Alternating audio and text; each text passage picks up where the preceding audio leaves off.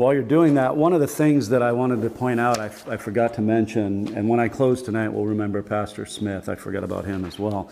But with reference to the court case, one of the things that has come up often in the court case is the arbitrariness of the COVID orders. We all remember that. You could go to Walmart, 800 of you, but you couldn't go to church. You could have an AA group meeting in a church, but you couldn't have a church worship service in a church. So there's, that running and constant theme of arbitrariness. Well, the specific case that happened last week here in Chilliwack, our attorney is Paul Jaffe, was basically the arbitrariness of Bonnie Henry allowing Jews to worship inside during the time of lockdown.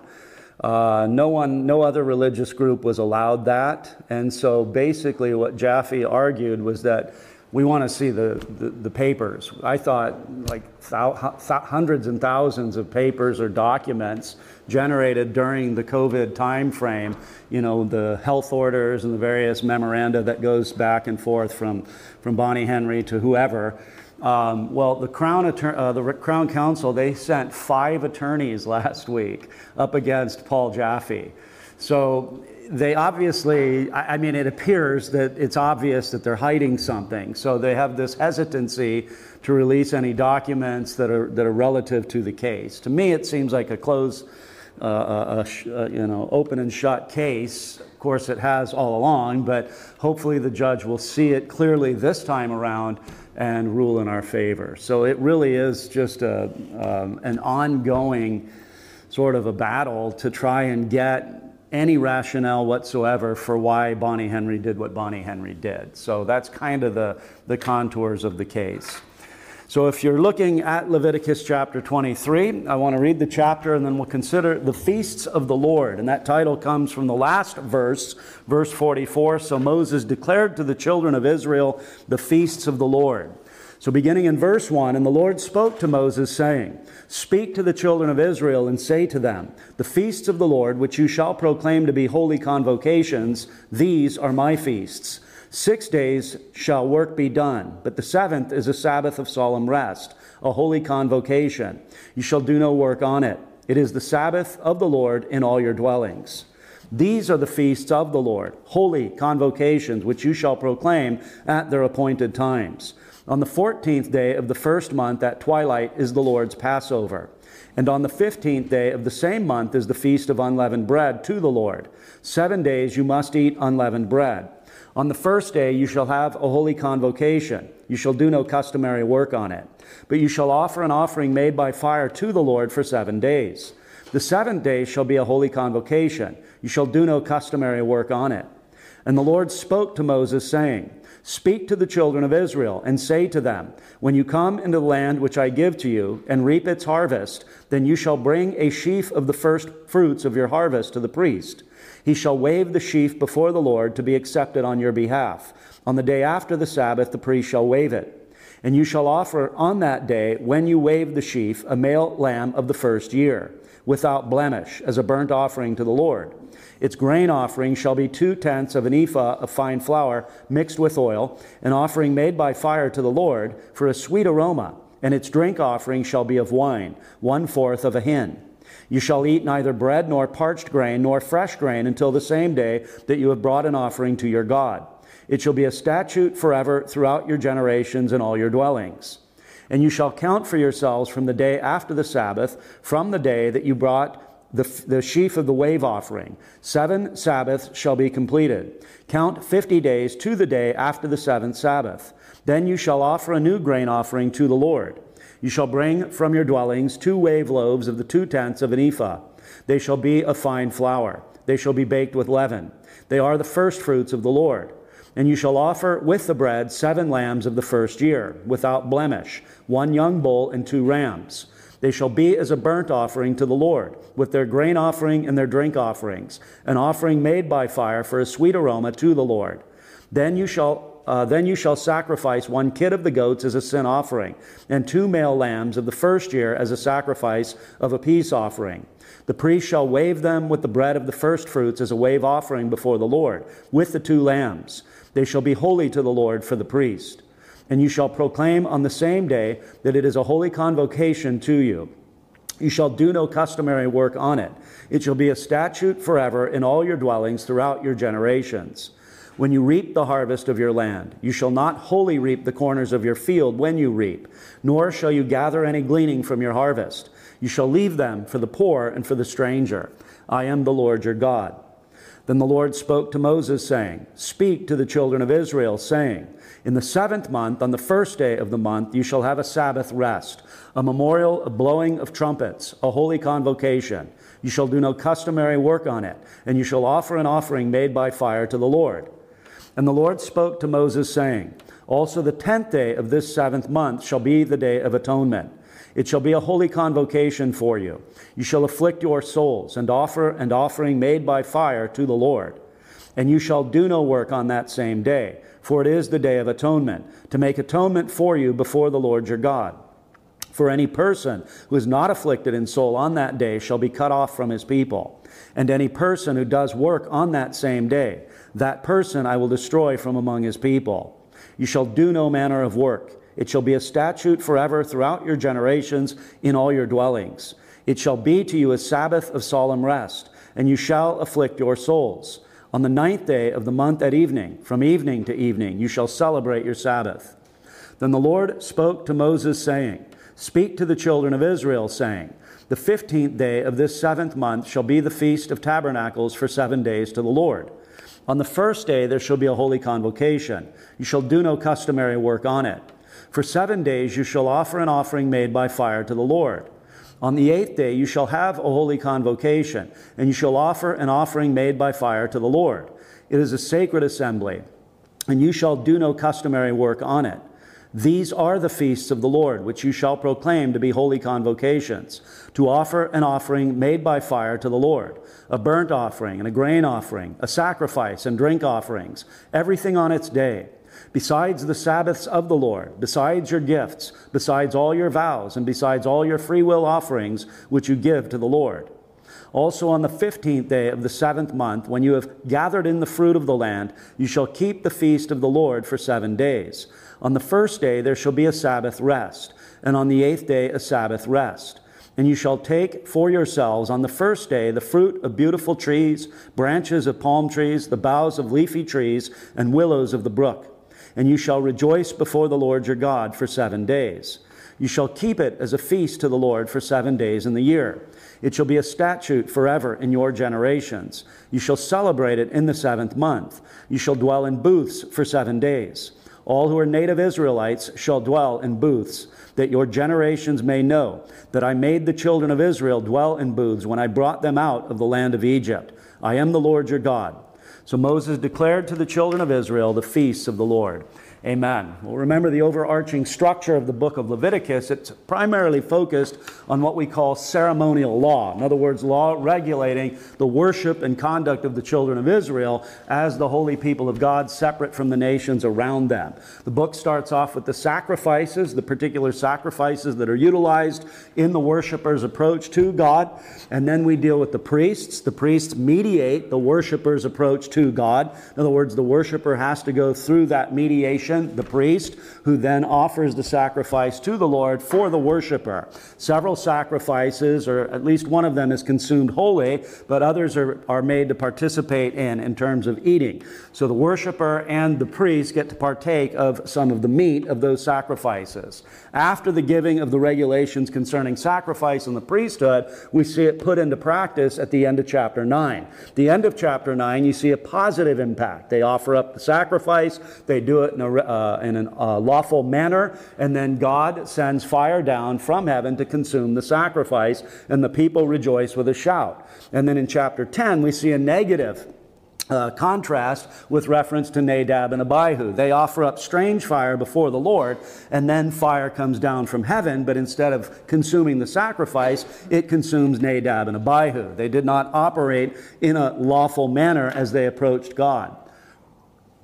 And then as we move through the narrative, we start to see regulations concerning holiness and unholiness, sacredness and profaneness. And profaneness simply means, in this context, outside of, not sacred, not consecrated unto.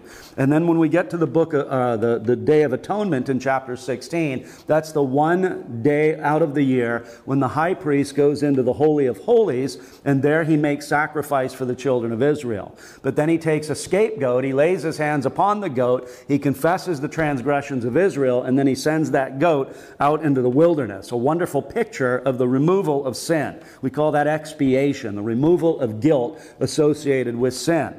And then from chapter 17 and following, we see what's called the Holiness Code. And the Holiness Code is simply regulations for the lives of the Israelites in their day-to-day practice. In other words, how they're supposed to be separate from the heathen around them. Things that deal with their diet, things that deal with their clothing, things that deal with their skin, things that deal with their issues that come from their bodies. All these things can render a man or a woman unclean and thus unable to enter into the presence of God. So they had to maintain that ceremonial cleanliness or purity.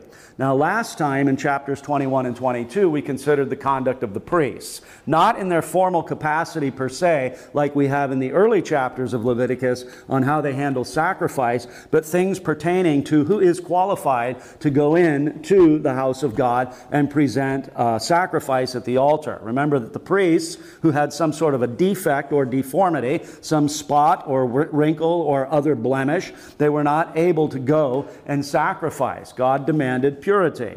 As well, he didn't cut them off. They did still participate in the food that was allotted to them. But we also saw that animals were to be without defect. In other words, God is a thrice holy God. Those who come to him must be approved. And so God gives those rules there in Leviticus 21 and 22. Now here in chapter 23, we see that Israel was a people that was tied in large part, at least religiously, to the calendar.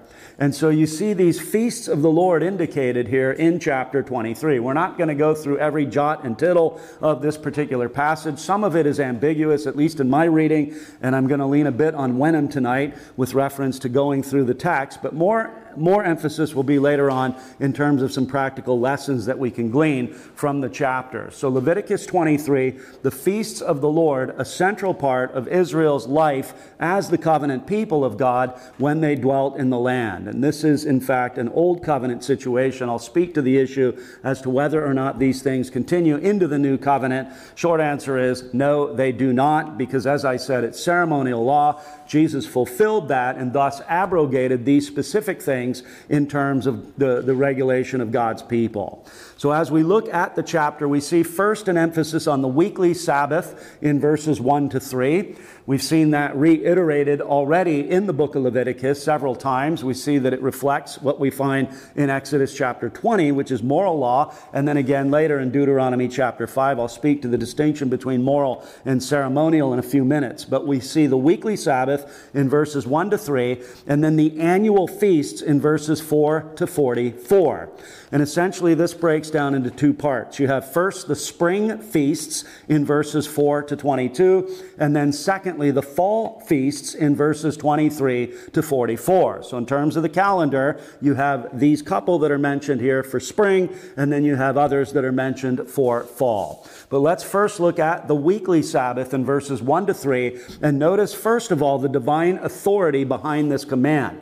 Notice in verse 1. Now remember, in the book of Leviticus, it's not a systematic theology. It's not Louis Berkhoff. It's not Herman Bavinck. It's not Francis Turretin, where we like categorizing and we like lists and compartments. Okay, this is moral law. This is judicial law. This is ceremonial law. You see a broad sense of that in the book of Exodus. Exodus chapter 20, the Ten Commandments, is moral law. Exodus chapters 21 to 23 is judicial law, the application of those moral principles into life in the society of Israel. And then in chapters 25 to 40, with reference to the building of the tabernacle, that's the ceremonial law. So the distinction, or the division rather, is there, but it's not always as clear cut. So we'll see moral law sprinkled throughout sections that deal with ceremonial law. We've seen that up to this point already in the book of Leviticus. Chapter 23 is no different. So the Sabbath, as I've mentioned several times in the past, is got both a moral aspect and a ceremonial aspect. So moral law, the 10 commandments, the fourth commandment, remember or observe the Sabbath day to keep it holy. The moral principle there is 1 day out of 7, the creature must worship his God. 1 day out of 7, the creature must worship his God, his creator. The ceremonial aspect is which day that occurs on. In the Old Covenant, it was Saturday. In the New Covenant, it is Sunday. So there is a ceremonial aspect or a positive law aspect that affects the change of the day. But the moral principle abides. The reality is that God's people are called, even in this New Covenant setting, we'll speak to this more later, they are bound by God to observe Sunday as the Christian Sabbath or as the Lord's Day for the worship of the living and true God.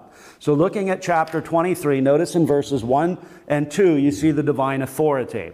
The Lord spoke to Moses saying, so this wasn't Moses, this wasn't a band of, extra religious or extra pious people within the body politic that said, we really should set apart a day in order to worship God. No, this comes with divine authority, just as ceremonial and moral and judicial law does come, but here it's reiterated. The Lord spoke to Moses saying, speak to the children of Israel and say to them, the feasts of the Lord, which you proclaim to be holy convocations, these are my feasts. General, overarching, specific thesis statement concerning the rest of the chapter, and then notice the specific emphasis on the Sabbath, the weekly Sabbath in verse 3. 6 days shall work be done, but the 7th day is a Sabbath of solemn rest, a holy convocation. You shall do no work on it.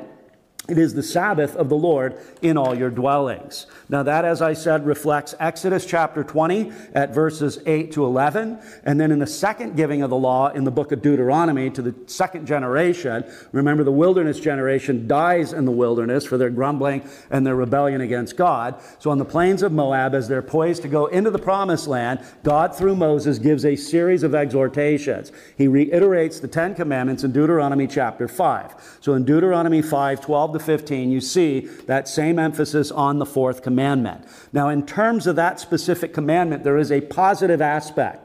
So in Exodus, they are commanded to remember the day, Exodus 20 and verse 8. And then in Deuteronomy 20 at verse 12, they're told to observe the day. The Israelites in Exodus 20 at verse 12 are told to remember something, which indicates that it had already been present. It had already been extant. There was already something in operation that God reminds them of or calls upon them not to forget. You are to remember the Sabbath day. It had already been in place because God ordained it in the garden. In Genesis chapter 2, verses 2 and 3. We see Cain and Abel go at the end of the days, that's the end of the days of the week, to present their sacrifices before God. They had received that through God or by God through Adam. Adam knew that, and Adam passed that on to Cain and Abel. So they, at the end of days, come and present their sacrifice to God. Exodus chapter 16, when they're gathering manna, God tells them to collect a double portion on Friday so that they can observe the Sabbath on Saturday, so that they can rest, do no regular work on that day, so that you can rest in the Lord and sanctify the Lord. So they're told to remember what had already been in place, and the Israelites were to observe that which had already been in place. And the reason they were to remember the day, or the specific focus, was to keep it holy. They were to keep it holy. The activity of God recorded in Genesis 2:3 was the paradigm for Israel. In Genesis 2, we find God having created in the space of 6 days all things out of nothing by the word of his power, and all very good.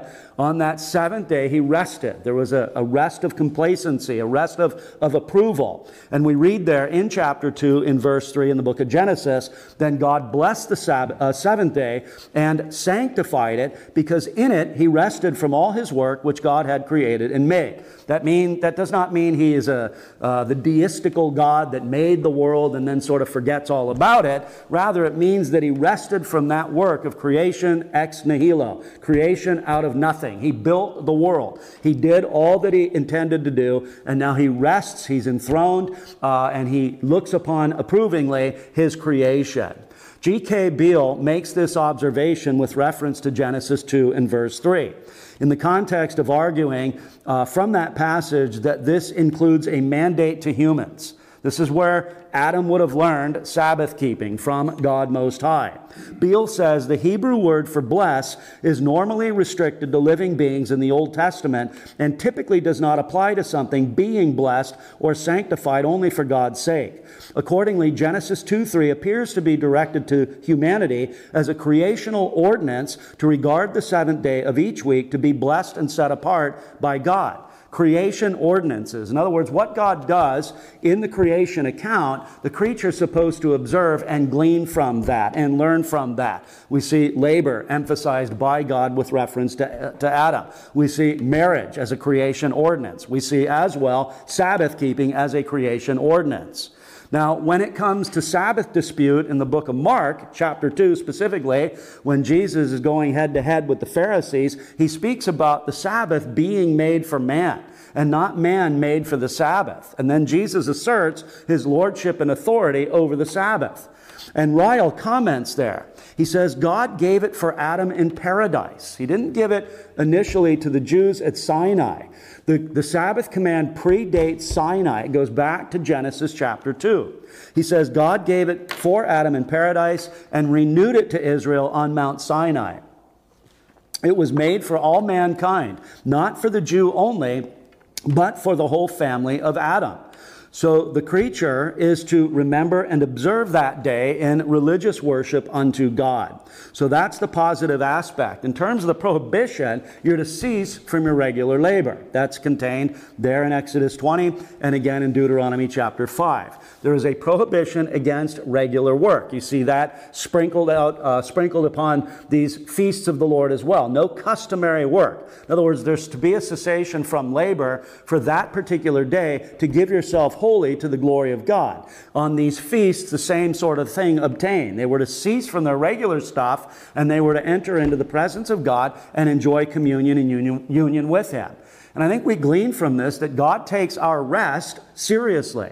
God commands His people to rest. God gives us the gift of Sabbath for that particular reason. We're not machines. We're not tractors. We're not those who can continue unabated. God speaks with grace to His people and gives the gift of Sabbath to them for their rest and for His glory. So there was to be no regular work, and the scope of the command was comprehensive. The covenant family, even the beasts of burden, were to be given that day off. And then in terms of implications, we have a cessation from regular employment. But the fourth commandment, we need to remember, not only enjoins Sabbath keeping, but it does enjoin good hard work. 6 days you shall labor and do all your work. In other words, God doesn't command only rest. He doesn't command that you just lay on your couch all the time or that you only engage in holy duties. No, going out to work is a very blessed and wonderful pursuit that God gives to man. But as well, we need to see that there is this pursuit of holy things. If you turn to the prophet Isaiah, specifically in Isaiah chapter 58, Isaiah 56 and 58 speak to the issue of the weekly Sabbath. And the context is very appropriate to a new covenant setting because it speaks concerning the Messianic reign. It's looking forward to the coming of the Lord Jesus Christ, and it tells us those things that will occur in that new covenant era. Chapter 56 speaks about the eunuchs having been excluded from the presence of God. We saw that in Leviticus chapter 21 last Wednesday night. Well, in Acts chapter 8, we see the Ethiopian eunuch brought in to full communion and union with God Most High. So 56 deals with that. It deals with Sabbath. But then here in chapter 58, God gives what is the underlying sort of idea relative to Sabbath keeping. Now, in this new covenant era, I know that questions come up. Can I go to Tim Hortons on Sunday? Can I go do my shopping at Superstore on Sunday? I think that if you get the doctrine down, I'm leaning on Dabney here. Dabney says if you get the doctrine down, then the practice kind of works itself out. There's not, a strict set of rules in Romans 17, which there is no Romans 17. These things you can and cannot do. But the spirit of the Sabbath is here in Isaiah 58 at verses 13 and 14. Notice, if you turn away your foot from the Sabbath, from doing your pleasure on my holy day, and call the Sabbath a delight, Notice your pleasure contrasted with a delight in God. He's not saying your pleasure is necessarily wrong. He's not condemning your time with your wife. He's not condemning your playing ball with your children. He's not condemning that. But he's saying there should be a cessation of those regular sorts of things. I'm not saying don't play ball with your child on Sunday. You can't throw the Nerf ball to your kid. That wasn't the implication. The idea is that he's not after you to have this dour, sour, lemon-looking, I just ate a lemon, I'm going to be sad and pathetic all day on a Sunday. That's not the spirit of Sabbath keeping. Notice, if you turn away your foot from the Sabbath, from doing your pleasure on my holy day, and call the Sabbath a delight, the holy day of the Lord honorable, and shall honor him, not doing your own ways, nor finding your own pleasure, nor speaking your own words, then you shall delight yourself in the Lord. And I will cause you to ride on the high hills of the earth, and feed you with the heritage of Jacob your father. The mouth of the Lord has spoken. And then back to our particular text. With reference to the fourth commandment, we see the positive aspect, remember or observe, and or observe, and then the prohibition, a cessation from labor, and then the rationale. What's the reason God gives for Sabbath keeping in Exodus 20 and Deuteronomy 5? Well, in Exodus chapter 20, it's the doctrine of creation. Again, it points us right back to Genesis chapter 2. In other words, for in 6 days the Lord your God made the earth and all things in it. And on the seventh day he rested. That's the rationale for the creature to observe this one day in 7. God made the world and rested. You occupy space in his world. You ought to do likewise and rest. The second reason is in the book of Deuteronomy, and it's redemption. Because God has redeemed you out of the house of bondage, or out of the house of Egypt and bondage, you now have this blessed privilege of life in the land and rest in your God. So again, we need to get away from this idea that Sabbath keeping, for instance, is this imposition that is bad and harsh and vicious on people. And then notice, with reference, moving on now to the annual feasts in verses 4 to 44. Again, you've got a bit of a general statement there in verse 44 announcing the particular theme. These are the feasts of the Lord, holy convocations, which you shall proclaim at their appointed times. Again, this is God. This isn't Moses. This isn't a band of men that are pious in Israel. And they say, you know what? We should really have these fall feasts. We should really have these spring feasts. It'd be a good thing for us to engage in and to show our appreciation to God the Lord. No, God the Lord regulates that. In fact, I would argue that the fourth day and the creation of light bearers for seasons has to do with Israel's calendar. Has to do with the fact that they were a body of people covenanted to God that were going to engage in worship according to a particular plan and purpose. So that's the declaration. I'm going to quote Wenham now concerning the specific emphasis. He says, the recurring refrains in this chapter about holy conventions, our translation has convocation, and rest days shows that this chapter is dealing with how the laity, the non-priests, should celebrate these holy days. This is a calendar for laymen, not priests. A comparison with Numbers 28 and 29 confirms this. Numbers 28 and 29 specifies in detail which animals are to be offered on each day. By contrast, this chapter is usually content with a brief reference to food offerings, a phrase which covers all sacrifices except the purification offering. It was the priest's task to know what kind of sacrifice must be offered on which occasion. It was enough for the layman to remember that he had to attend the Holy Convention, at which sacrifices would be offered on his behalf, and to observe these extra rest days. So that's the focus here. It's not instruction to the priests on how to conduct this. It is rather revelation to the children of Israel on how they were to observe this. So the priest would be tasked with offering up the sacrifices. The worshiper would be tasked with being present and then knowing what was going on in terms of what the priest's conduct was. Now, in terms of the nature of the feast, holy convocation is used often, or holy conventions. Is that what the NIV has? Conventions or convocations? Look at verse 2. It has conventions? Okay, yeah, this comes up in verses 2, 3, 4, 7, 8, 21, 24, 27, 35, 36, 37. And there will be a quiz on that when we end our time tonight. Worship services, the time that the children of Israel come out and they gather together corporately. Now, there's this emphasis in the Bible on corporate worship. Not suggesting that you can't read your Bible and be blessed in your private time. You should and can. Not saying you can't be blessed at the family altar when the dad or mom opens the scriptures and reads that to the children. Not saying that at all. But in Psalm 87, we see that Yahweh loves the gates of Zion more than all the dwelling places of Jacob. Doesn't mean he hates the dwelling places of Jacob. He just delights when the people of God come together as the people of God corporately to worship him and to praise him. And so this heavy emphasis on these holy convocations simply means worship services in Israel's calendar. Notice as well the perpetuity of the feasts. You see this emphasis on forever in verse 14b, verse 21b, and verse 41b.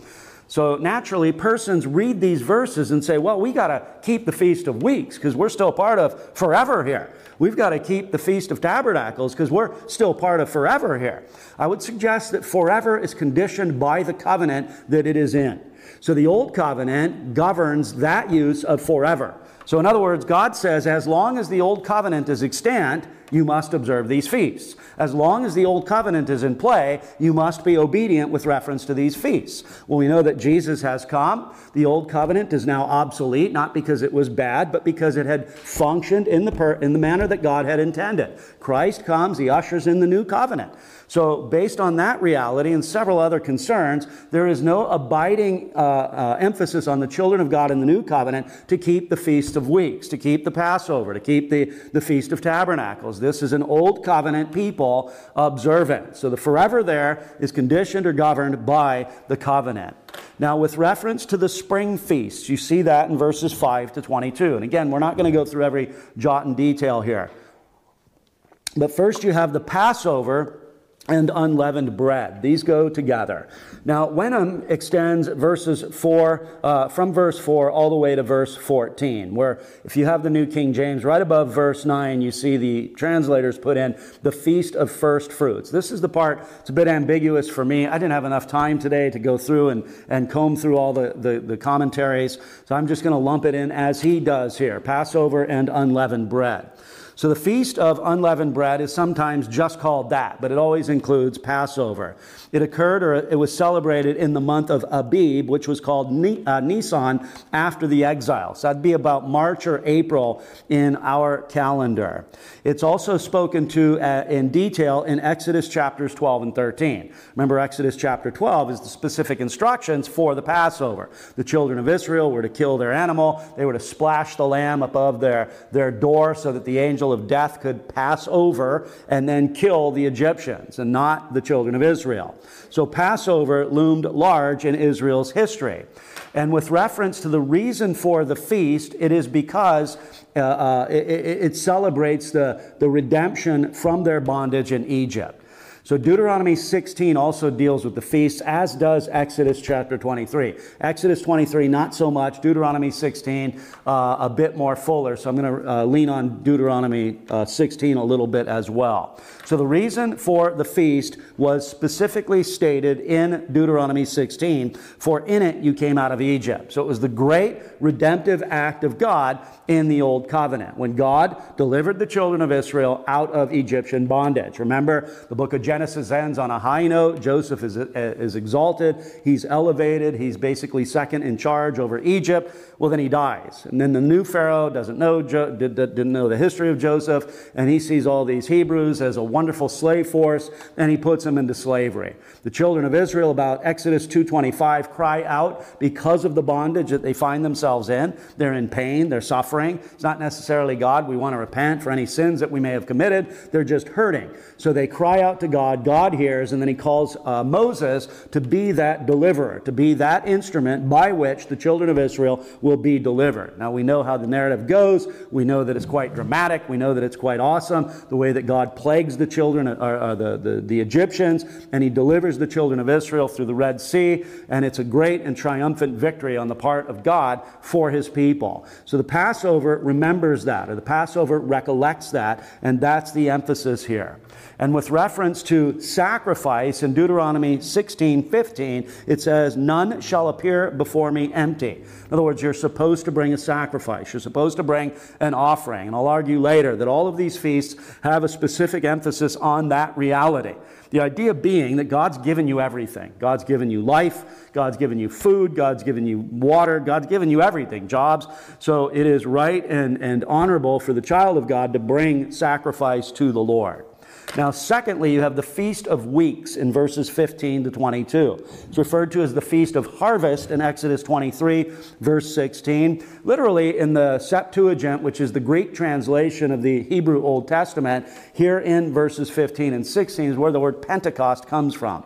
This is also referred to as the Feast of Pentecost. Pentecost simply means 50th. And when you do the math, you will see, count 50 days. Pentecost to the day after the seventh Sabbath. So this is the Feast of Weeks, or Pentecost. This is when, in Acts chapter 2, the children, the Israelites were all gathered together in Jerusalem on the day of Pentecost. And that was a unique time for the outpouring of the Holy Spirit. All nations were gathered together there. The Spirit comes in power and fulfillment of Joel's prophecy. And then the church receives that endowment or that blessing of the Spirit to engage in the task of missionary enterprise. So the Feast of Weeks was celebrated in the month of Sivan, which was May or June on our calendar. And it was a time to remember God's blessing and God's provision. In Deuteronomy 16:10, it says, "Which you shall give as the Lord your God blesses you." And the feast was a time to remember their bondage in Egypt and redemption by God. So that's a recurring theme as you go through these feast days. God tells them to remember that redemptive act. Now, it's not the exact same, but there's certainly a parallel with reference to the supper. What do we do when we come to the supper? It's not a reward for our good behavior. It's not a special token where God says, I'm really pleased with you all, so go ahead and take this bread and drink this cup. It's a time to remember. Remember what? Do this in remembrance of me, the great redemptive act of God in that new covenant setting. We have this Lord's Supper, that sacrament, to be that reminder for us. And then as well, if you look specifically at our text here in 23:22, it was a time to express charity for the poor. When you reap the harvest of your land, you shall not wholly reap the corners of your field when you reap, nor shall you gather any gleaning from your harvest. You shall leave them for the poor and for the stranger. I am the Lord your God. So built into the civil polity in Old Covenant Israel was charity for the poor. It didn't come in the form of a welfare check. It didn't come to a guy that laid on his couch and watched Oprah all day and, drank orange soda. It came for those, even though they were poor, they went out and they labored. They went out and collected that which was left by those who had plenty. So it was a time to express charity for other children of God in the covenant community that were poor. And then that brings us to the fall feasts in verses 23 to 44. We've got the Feast of Trumpets in verses 23 to 25. A very brief passage. Then the Lord spoke to Moses, saying, "Speak to the children of Israel, saying, in the 7th month, on the 1st day of the month, you shall have a Sabbath rest, a memorial of blowing of trumpets, a holy convocation. You shall do no customary work on it, and you shall offer an offering made by fire to the Lord." Now, I haven't done the math, but I believe that there were Sabbaths that would have occurred on non-Saturday. So you had the weekly Saturday Sabbath, but then you had occasional Sabbaths. I think it's those occasional Sabbaths that Paul refers to in Colossians 2:16 and 17, a passage that people believe mitigates against Sabbath observance. Somebody come in?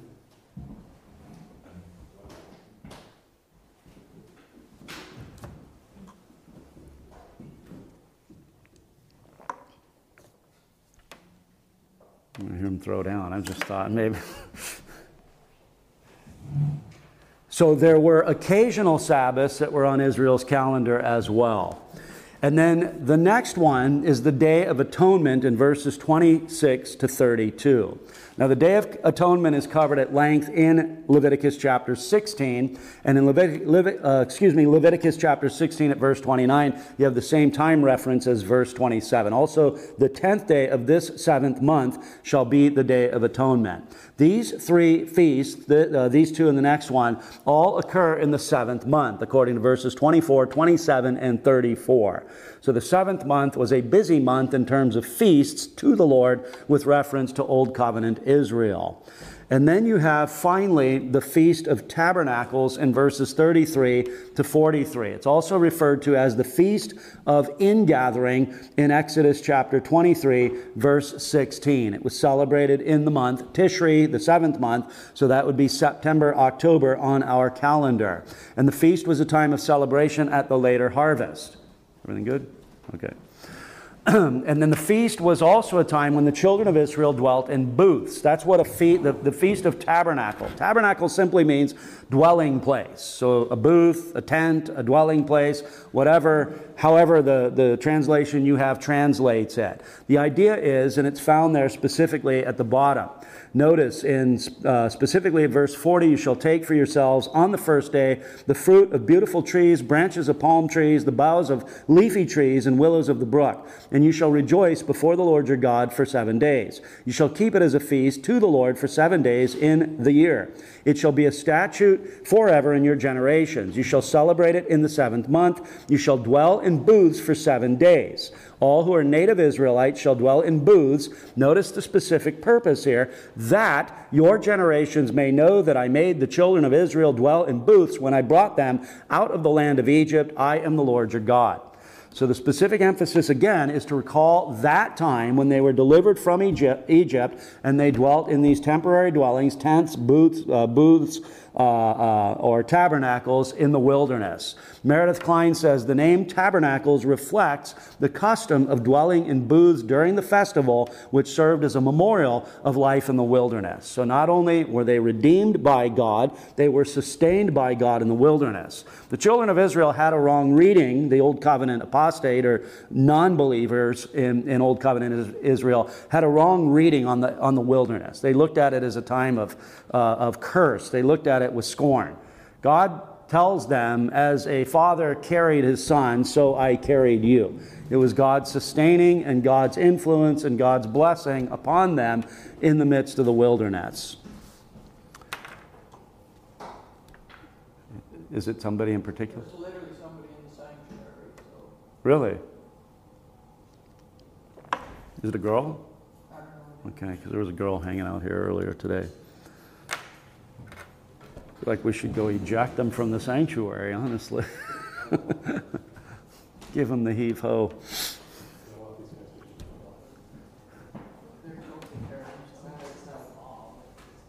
What'd you say?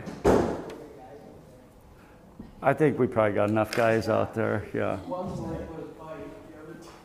What's that? Oh, Isaac's worried about his bike. Gotcha. Well, the guy could take it and ride off. Not a bad concern. All right, so that's basically the chapter. I just have a couple of thoughts in terms of application. The first is the purpose for the feasts. The purpose for the feast. That comes from the passage. It comes from Exodus 23, Deuteronomy 16, and just some other passages in the Old Covenant here. First, to remind the covenant community of their history. Just like our history is rehearsed for us when we take this bread and eat this bread and drink this cup. We remember our history. Do this in remembrance of me. So these feasts would help the children of Israel not forget from whence they came and the position that God had blessed them with. Secondly, it was to promote joy in the covenant community. Look specifically at chapter 23 and verse 40. And you shall take for yourselves on the first day the fruit of beautiful trees, branches of palm trees, the boughs of leafy trees, and willows of the brook, and you shall rejoice before the Lord your God for 7 days. So again, the idea here is not pain, torture, punishment, and misery. It's joy in the presence of God Most High. It's delight in remembering what God had done in terms of redemption. So to remind the covenant community of their history. Second, to promote joy in the covenant community. Third, to encourage community participation in the covenant community. Turn to Deuteronomy 16. Deuteronomy 16, specifically at verses 11 and 14, you'll see that everybody was to participate. It wasn't simply the heads of the household. It wasn't simply the men that were to respond. Now, there were instances where just men went to the city of Jerusalem, but in these feasts, all the people were to participate. Notice in chapter 16 at verse 11. You shall rejoice before the Lord your God, you and your son and your daughter, your male servant and your female servant, the Levite who is within your gates, the stranger and the fatherless and the widow who are among you, at the place where the Lord your God chooses to make his name abide. So it was to be a time of joy, and it was to be a time of joy for the entirety of the family. And that's rehearsed again in verse 14. You shall rejoice in your feast, you and your son and your daughter, your male servant and your female servant, and the Levite, the stranger and the fatherless and the widow, who are within your gates. So it was a time to encourage community participation in the covenant community. Fourth, it was to promote reciprocity within the covenant community. Reciprocity means I give and I take. You give and you take. Specifically, reciprocity to the poor. We see that there in chapter 23 at verse 22. When you go and you reap, leave some for the poor in Israel so that they may enjoy the bounty of the land. But then as well, a reciprocity with reference to God, the offering of sacrifice to God. Notice specifically at verses 37 and 38. These are the feasts of the Lord, which you shall proclaim to be holy convocations, to offer an offering made by fire to the Lord, a burnt offering and a grain offering, a sacrifice and drink offerings, everything on its day. God again is kind in his provision. God again is kind in his goodness to his people, and God gives us things richly to enjoy.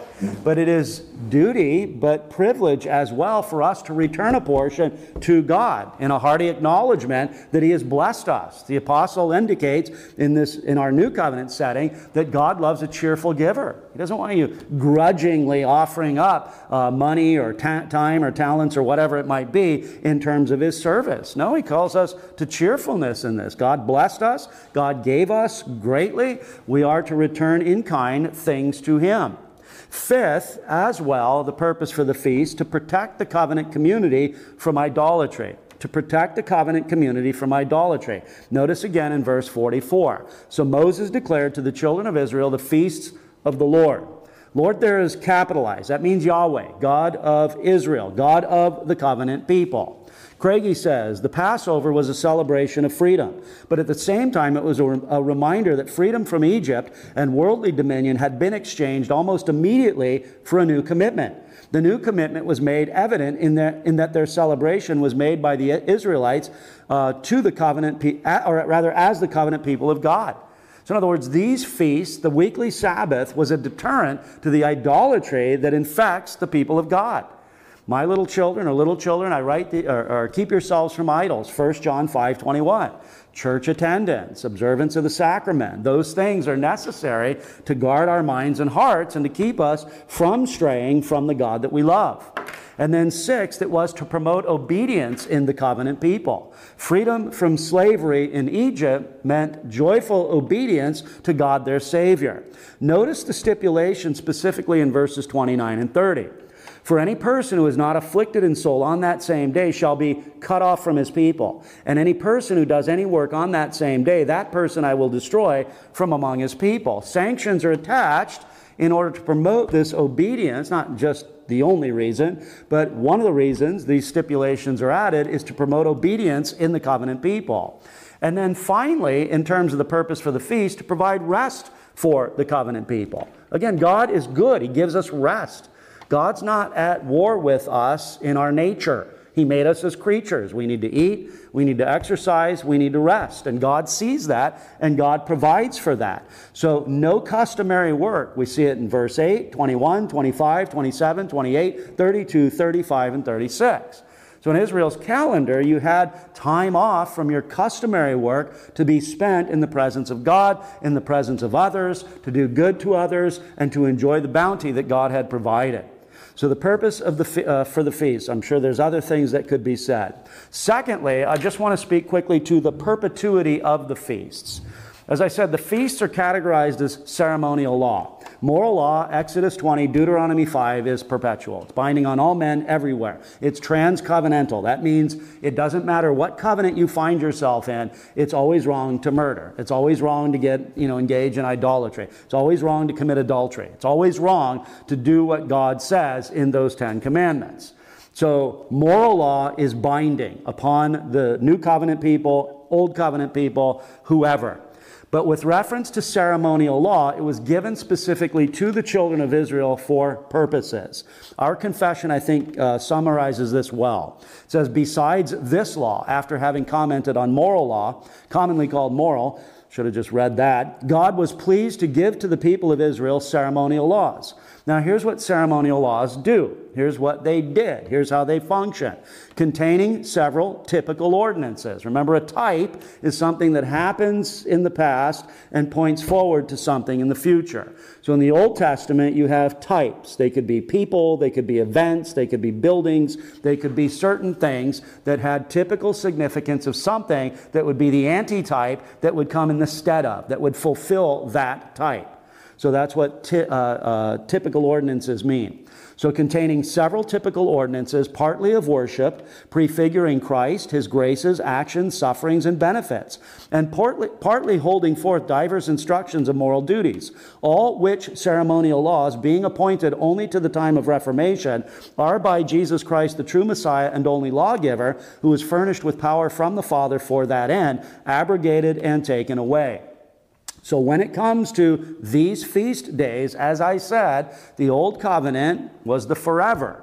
When the Old Covenant is rendered obsolete by the coming of the Lord Jesus Christ and the inauguration and institution of the New Covenant, those feasts that were attached to Old Covenant worship are no longer binding upon us. Just like Old Covenant sacrifices, just like temple worship, just like a priesthood. Those things unique to Israel's worship, those were bound up with Old Covenant ceremonial laws. So when we come to the New Covenant, it's the New Covenant that's supposed to inform and instruct us when it comes to worship in the church of the Lord Jesus Christ. We don't co-opt Old Covenant elements and bring them in to New Covenant situations. That's a big problem. You can't do that. That's not right. And so with reference to the feast, their perpetuity was governed by the covenant. So the abrogation of the Old Covenant means the abrogation of the ceremonial law of the Old Covenant. So therefore, no feasts for us today. And then finally, I don't mean no feast. We can feast. God's good. But no feast commanded on our calendar with reference to the church of the Lord Jesus Christ. And then finally, the place of the weekly Sabbath. I mentioned earlier the Sabbath is both moral and ceremonial. So the principle, 1 day out of 7, the creature must worship the Creator. That is binding. That's binding upon all men at all times. If we try to jettison that, we have to argue as to how one of the 10 commandments is still no longer binding on us today. That's a fool's errand. That's a very difficult thing to do. I know some have tried. I know there's an ethic that says, or a practice that says, well, if it's not repeated in the New Testament, then it's no longer binding. The Reformed people say, no, if it's not rescinded in the New Testament, then it's still binding. You'll find no command in the New Covenant to forbid bestiality. And yet we all prohibit that based on Old Covenant precept. So we need to make sure that we're arguing and thinking through these things rationally. So the Sabbath is both moral and ceremonial. The ceremonial aspect deals specifically with the day upon which we worship and the worship that is conducted on that day. We don't have a priesthood. We don't have a temple. We don't have a tabernacle. We don't have sacrifices. We don't have incense. We don't have all those things. As well, the perpetuity of the Sabbath is grounded in the moral law. It's grounded in the moral law of God. So it's binding upon us in this day. So the New Covenant upholds the Sabbath, not the Old Covenant feasts. The New Covenant upholds the Sabbath, but not the Old Covenant feasts. And by Sabbath, I mean weekly Sabbath. William Ames made the observation, because oftentimes, not often, but outside of a Reformed community, people hear this and they think legalism. People hear this and they think Judaizing. People hear this and they think, oh, you're taking us back to the Old Covenant. No, that's not it at all. The 10 Commandments are binding. That's the argument. The 4th commandment is part of a unit. If you get rid of the 4th, you got to have some good rationale as to why you get rid of the 4th. I've got arguments for the 3 passages in the New Covenant that seem to mitigate against Sabbath keeping. Romans 14, Galatians chapter 4, and Colossians 2. Those are passages that don't speak to weekly Sabbath keeping. But we have the firm word of our Lord Jesus in Matthew 5, 17 to 20. Do not think that I came to abolish the law. I didn't come to abolish it, but I came to fulfill it, confirm it, to strengthen it, to heighten it in some sense, at least relative to our confession. So when Ames says to those who say this is legalism, this is Judaizing, He says, Christian liberty is not at all diminished in this conception, as some seem to feel without cause. For it is not liberty, but non-Christian license, which results if any think themselves free from the observance of any commandments of the Decalogue or the institutions of Christ. Experience also teaches that license and the neglect of holy things more and more prevail when due respect is not given to the Lord's day. He's right. The more that a people disregard this principle of sanctification. Jesus prayed, sanctify them by thy truth. Thy word is truth. If we say, well, the fourth commandment really isn't for us today, when we jettison that, it does have a practical impact upon the one who jettisons it. And Voss makes the interesting observation with reference to the Sabbath. He says it has faithfully accompanied the people of God on their march through the ages. I love that. It has faithfully accompanied the people of God on their march through the ages. And then the last thing I want to mention is with reference to these feasts of the Lord, I want to mention just a real practical thing. The Free Grace Baptist Church never had an opportunity to do this so near Christmas. Does not have special services during the calendar year because of the regulative principle of worship. Now, it hasn't happened, well, maybe it does a little bit here and there, but several years ago, I used to get a lot of questions. Why don't you have a Christmas service on a Thursday if Christmas is on Thursday? Why don't you have a Christmas service on Tuesday if Christmas is on Tuesday? Why don't you guys have a service on Ascension Thursday? Why don't you guys have a service we do on Easter Sunday, but for a different reason? Why don't you have a service on this day? Because of the regulative principle of worship. The regular principle of worship means that we go based on what covenant we are in and listen to the covenant head command us on how we're supposed to worship. It's just that simple. Now, as I said, I don't get as many questions now. We're just looked at as the weird church in town that doesn't have a Christmas service on Thursday if Christmas is on Thursday. Turretin makes this observation in his chapter on the law of God with reference to festivals. Festivals, things that the church imposes on the people of God in the new covenant. Does the church have the right to impose things on the people of God in the new covenant? Yes, they do if it's commanded by God. If it's not commanded by God, no, they do not. So that's basically the argument. The regular principle of worship says we're supposed to do nothing more, nothing less, and nothing else than what God demands in worship. And again, we don't go to the old covenant to ask, how do we worship God? We go to the new covenant when it comes to how do we worship God. So he asks the question whether it belongs to the faith in the New Testament that besides the Lord's Day, there are other festival days, properly so called, whose celebration is necessary per se and by reason of mystery, not by reason of order or ecclesiastical polity only. He says, we deny against the papists. Notice who's in his crosshairs. It's the papists. It's the papists who added to the calendar. It's the papists who added these days. I called them, when I was a kid in the papist church, we called them holy days of obligation. You were obligated to observe that particular day. Why? Because Jesus commanded it? No, because the Pope commanded it. Because councils had commanded it. Because tradition had commanded it and upheld it.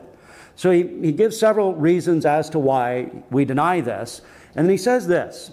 It is one thing to make mention of the conception, nativity, death, resurrection, and ascension of Christ on certain days in discourses to the people, and thus to embrace the opportunity of exhorting, consoling, instructing Christians to edification, piety, patience, and holiness. It is another, however, to make and by established law to impose necessarily upon Christians festivals sacred to God and the saints, to constitute these a part of religion and divine worship as more holy than other days. The former, mentioning the nativity, mentioning the incarnation. And this is our practice. We don't have a special Christmas service, but it's usually in the minds of everybody, so it seems, wise or prudent to preach sermons on the incarnation. It's a good time of the year to do that, but it's not a holy day of obligation that we set apart and bind the people of God's consciences to. You better show up for church on a Thursday if Christmas is on a Thursday. He goes on he says, the former can sometimes be employed with advantage according to the circumstances of time, place, persons, and things. And then he says parenthetically, provided abuse, superstition, and idolatry are absent, as was not rarely done in the primitive church. He says, but the latter, making laws, making impositions upon the people of God and their consciences in terms of observing holy days. He says the latter is not lawful, both because it belongs to God alone and not to men, to prescribe what belongs to divine worship, and because religious worship is not to be paid to any creatures, but to God alone. I think that's a great answer. I think our confession as well summarizes it well. The light of nature shows that there is a God who hath lordship and sovereignty over all, is just, good, and doth good unto all, and is therefore to be feared, loved, praised, called upon, trusted in, and served, with all the heart and all the soul and with all the might. But the acceptable way of worshiping the true God is instituted by himself, and so limited by his own revealed will that he may not be worshipped according to the imagination and devices of men, nor the suggestions of Satan, under any visible representations or any other way not prescribed in the Holy Scriptures. So generally speaking, light of nature teaches us there is a God, we are his creatures, we should worship him. But that's not all. We are not then left to ourselves to divine how we're supposed to worship this God. We look to the book of God to give us commandment from God on how to worship God. In the Old Covenant, it was tabernacle, temple. It was priesthood, it was sacrifice. It was incense, it was instruments. It was a whole host of things. In the New Covenant, we pray the Word, we preach the Word, we read the Word, we sing the Word, and we see the Word. That's the emphasis in New Covenant worship. When it comes to the appointed time, it's on the Lord's Day, the Christian Sabbath, which is perpetual. It is to be observed even to the end of the age. That's why we don't have Christmas services on a Thursday, if Christmas is on a Thursday. Well, let us pray. Our Father in heaven, we thank you for your word. We thank you for this section in Leviticus 23 and the emphasis that we find here in terms of the worship of God by the people of God in a manner appointed by you. We thank you for the blessings that we have in the new covenant. We thank you for our church. We thank you for all the churches of Christ. We thank you that your people are scattered throughout the earth and that each and every Lord's Day they gather together corporately to bring glory and praise unto our great God.